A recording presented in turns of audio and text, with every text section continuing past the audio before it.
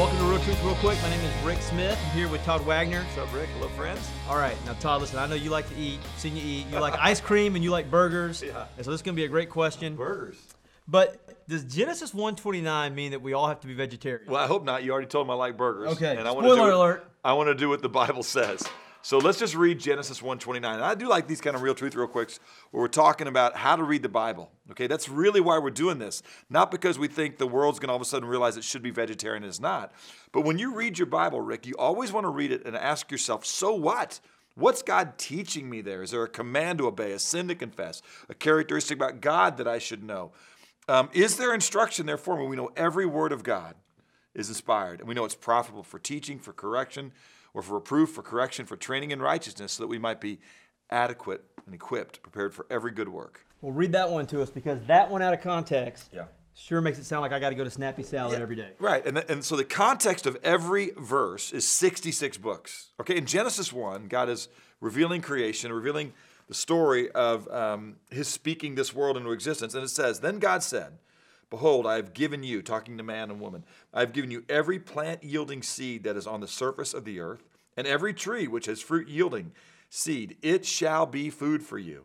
Verse 30, to every beast of the earth and every bird of the sky, to everything that moves in the earth, which is life, I have given every green plant for food. And so it was so. And so I think, we always go back and we look, and, we need to do a Real Truth Real Quick on dinosaurs, because people have seen these images of dinosaurs and the big teeth. And were dinosaurs vegetarians? I mean, T-Rex, man, right? Jurassic Park, he ate meat. We know that, right? Well, probably not. I think it's a very strong argument in Genesis chapter 1 that we all were vegetarians. Okay, we do know that seasons were already instituted, which seems to imply a cycle of harvesting and planting and growing and death within the plant kingdom that God gave us. But we don't have death that shows up in our Bible until Genesis chapter 3. And then in Genesis chapter 3, death comes on the earth. And we have evil continue to increase until God judges the earth through the universal flood. And at the end of the flood, as Noah and his sons and their wives get off the ark, we have this statement in Genesis chapter 9, verse 3, where God says, listen, every moving thing that is alive shall be food with you. I give it all to you. Even as I gave the green plant, I'm giving you everything that you should eat. The best answer to should we be vegetarians today really can be found in, well, let's look at Christ. He's our example in all things. And we know that Jesus had the Passover Seder. Part of the Passover Seder included lamb. We know that Jesus caught and ate fish. And so, first of all, we know that we don't need to be vegetarians today. In Mark chapter 7, Jesus is talking about what really defiles a man. And in verse 19 specifically, it even says, by doing this, he declared all foods clean. And there, it wasn't just meat. What it was saying is, even some of the dietary laws that came across from the Old Testament, not only can you have meat, but you can wrap your hot dog in bacon, okay? All things are going to be clean. We see that a little bit later, even in Acts chapter 10, as Peter has his vision when he's there in Jaffa about what's clean and what's not clean at Simon the Tanner's house.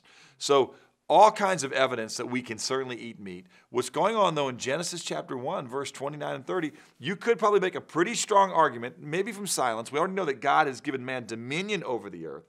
And so you could maybe make a case that part of our dominion would be to harvest animals. But we don't know, though, that God had made animals sempiternal like us, meaning from the moment of creation, we were never to die. We know that all creation fell when we sinned against God. I would probably argue that we were all vegetarians prior to Genesis 9. Although maybe there were some folks after Genesis 3 when sin and death came in the world that were eating and killing animals for food. I don't know if I even want to go so far as to say there was a little bit of good that came from sin. I don't believe that's the case. I think there was nothing good that came from sin.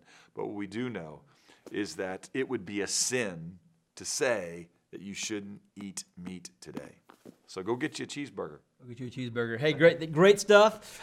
Listen, if someone's out there and they want to make a lifestyle choice to be a vegetarian, go at it. But not a biblical reason to be a vegetarian. Right. You could say that maybe Adam wasn't supposed to grill up a steak in Genesis 1. We're not living in Genesis 1. We're living today. We're also not living in the Old Testament under the dietary laws. It might be wise to eat the way that God commanded the Israelites to live, but it's not required. Our righteousness is won through Christ alone. Awesome. Well, we'll see you at Saltgrass, and you have a great week, and we'll see you next week on Real Truth real quick.